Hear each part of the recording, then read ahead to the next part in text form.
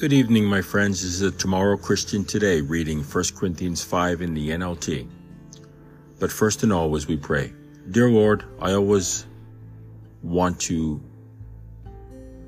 lift you. I want to glorify you. I want to use the simple talents that I have, nothing too extraordinary or extravagant, but I want to be able to open my mouth, praise you, just to read your word, give an opinion. Opinion, everybody has an opinion, Lord. It's like a certain mouth, it's like a certain body part I will not mention, but everybody's got an opinion. Thank you, Lord, that I can have an opinion. I just want to read your word and let your spirit speak to me. And whoever's listening, whoever wants to, let the spirit speak to them. And they may not hear the same words from the spirit that I do, but that's okay. That's the kind of individuality and versatility that you've built into all of us. And the point is that person has heard your word, and your word has spoken to them, and your word will not return to you void, and that person will be changed, will be transformed, strengthened, will be given hope, something this world cannot give. Lord, this world has no hope. It's on its last legs. This is the end times, and we are to be sober, we are to be vigilant, we are to be watchful, we are to be powerful, we are to be iron sharpens iron, and we cannot do that without your Son, Jesus the Christ, living in us.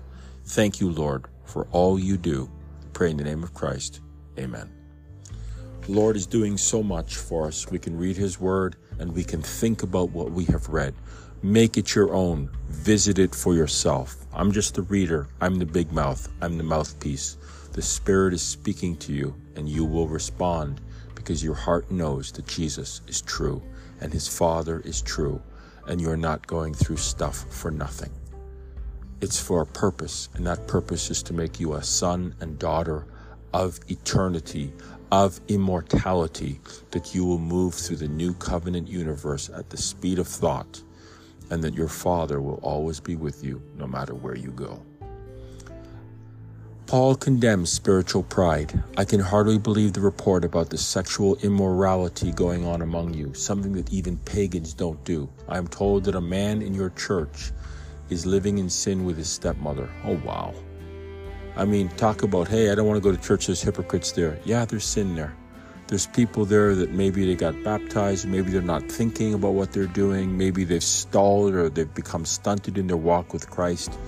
And this does not sound, this is a pretty, if the Bible wanted to cover stuff up, this would be one of the things I'd want to cover up. Yeah, let's not do this. We can edit this out for the next draft.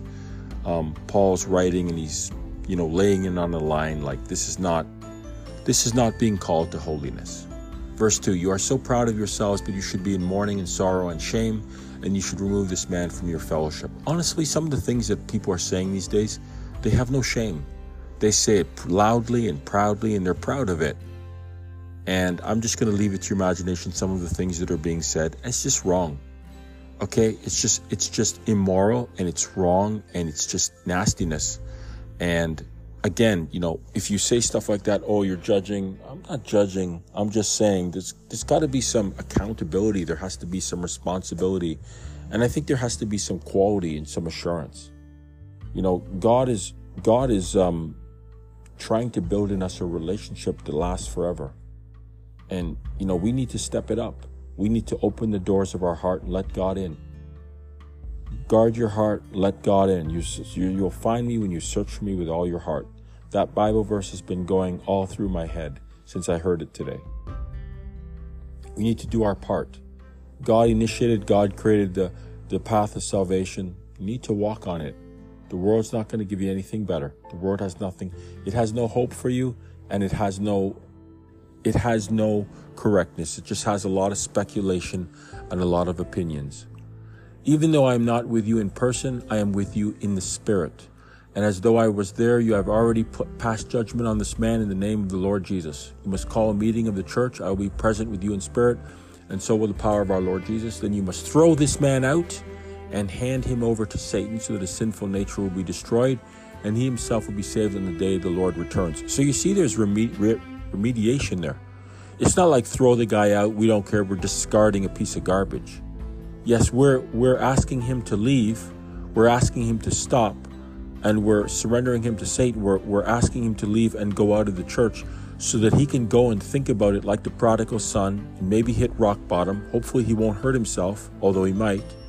There will be consequences to this kind of behavior and these kinds of actions. And then man will come to his senses and realize that the world has nothing to give him, and that what he thought was going to give him pleasure and stability in his heart is actually fleeting. It's all we are is dust in the wind. This is what these kind of actions refer to, dust in the wind.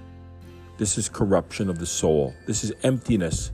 This is anguish. When you're addicted to something, you're doing something that's corrupt, that gives you no peace of mind. And because Paul was saying here, I want this person's sinful nature to be destroyed, but not the person themselves. And he himself will be saved on the day the Lord returns. That day is coming, my friends.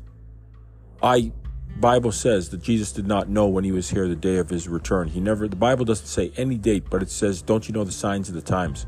I see the world. I'm thinking of Matthew 24. I'm there. I'm sorry.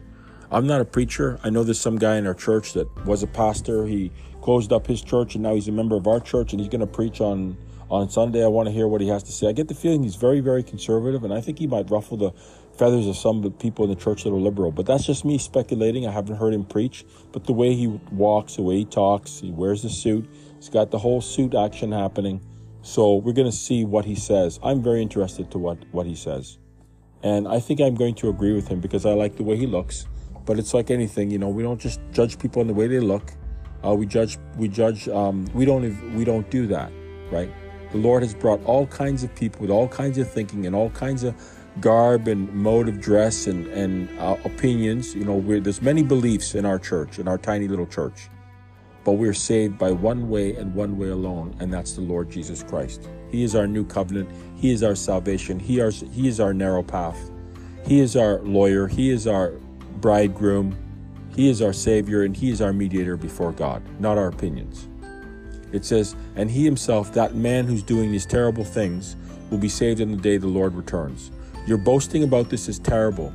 Don't you realize that this sin is like a little yeast that spreads throughout the whole batch of dough? It can't be allowed to spread. We had this problem in the church. Everybody was anguishing about this dude, trying to work with the guy, trying to help him out. And he couldn't compromise. He couldn't meet people halfway. He just could not. And finally, they had to disfellowship the guy. And I think the dude moved away. And he was a big guy. I talked to him once. I gave him a ride home. He was the father of a very Christian girl who went out to the east to be a youth pastor. I mean, she was way different than her dad. I didn't have a problem with him. He spoke to me. He seemed to become a Christian, but he was not happy about what was going on in the church, and he just caused so much consternation. People try to talk to the dude. It couldn't happen. It was like exhausting. You know what I mean? You see the dude coming, you just feel exhausted all of a sudden. It says, get rid of the old yeast by removing this wicked person from among you. So Paul was saying to get rid of this wicked person, but then he said, to throw this man out, hand him over to the world, hand him over to Satan, like the prodigal son, let him go and do his thinking, and eat corn with the pigs, and maybe he would come to his senses, and then he himself would be saved in the day of the Lord's return. So we're getting the person out of the church to preserve the rest of the church, to preserve the rest of the church from, all these ideas and, loss of morale. You ever worked at a company there's like a loss of morale and people just talk about leaving and getting fired and just, people are not pulling together all of a sudden. They're not going in the same direction. Everybody's just languishing and just anguishing and just, speculating, and it's a lot of negative emotions, a lot of negative talk. Like that can't be allowed to continue. You have to get it together and move forward as a unit, even though unity is hard. That's my opinion. I'm entitled to it. That's what I see sometimes in my own company. People start talking, and they start saying if they were in charge, they couldn't do any better. Then you will be like a fresh batch of dough made without yeast, which is what you really are. That's what we are. We've been remade. We've been given grace. We've been given a do-over, a second chance. I don't want to blow the second chance. Jesus rose on the 8th day. And that to me is a second chance. That's the day after the 7th day.